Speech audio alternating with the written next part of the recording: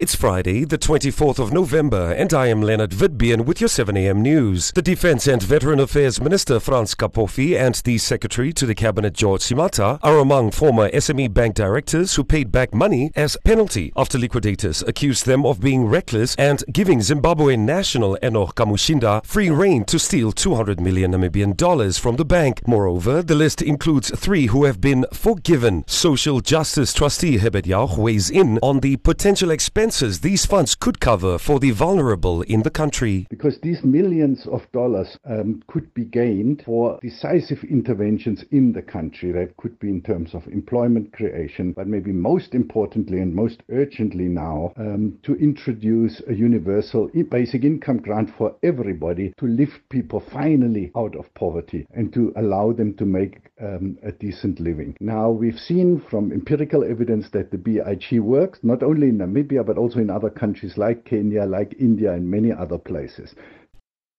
The Electoral Commission of Namibia conducted a mock voter registration exercise that took place in selected localities across the country and was carried out utilizing the newly enhanced and upgraded integrated mobile voter registration system. Electoral Commission of Namibia's spokesperson Devet Siluka. We managed to register 788 mock registrants while maintaining an optimal level of accuracy, efficiency and security. Out of this total number, 396 were females and 392 males. Among them were the youth and people living with disabilities. The system demonstrated its ability to verify voter information swiftly and efficiently, enabling our field officers to manage the registration process.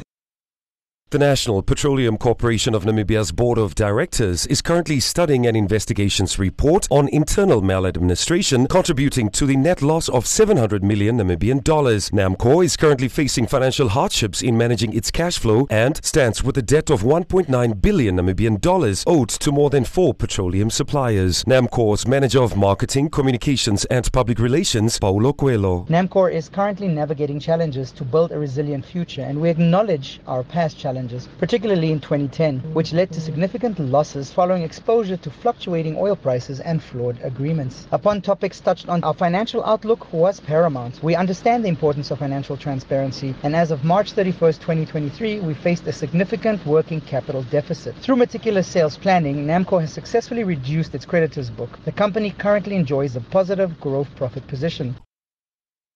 South Africa's DA leader John Steenhuisen has laid a formal complaint with the Human Rights Commission against President Cyril Ramaphosa. The party says this is for the central role he has played in bringing about the nation's current devastating reality that almost 5 million of South Africa's children are starving. Steenhuisen says according to the latest State of the South African Child report by the Nelson Mandela Children's Fund, 4.8 million of the country's 20 million children are starving.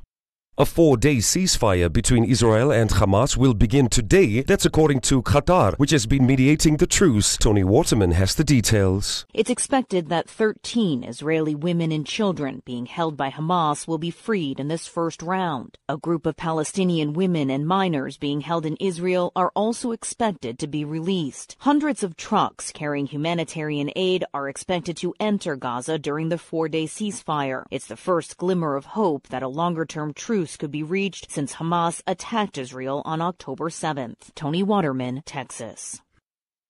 To get the latest news bulletin on WhatsApp, send a message to 083 000 1049. Future Media News, independent, accurate, and on time.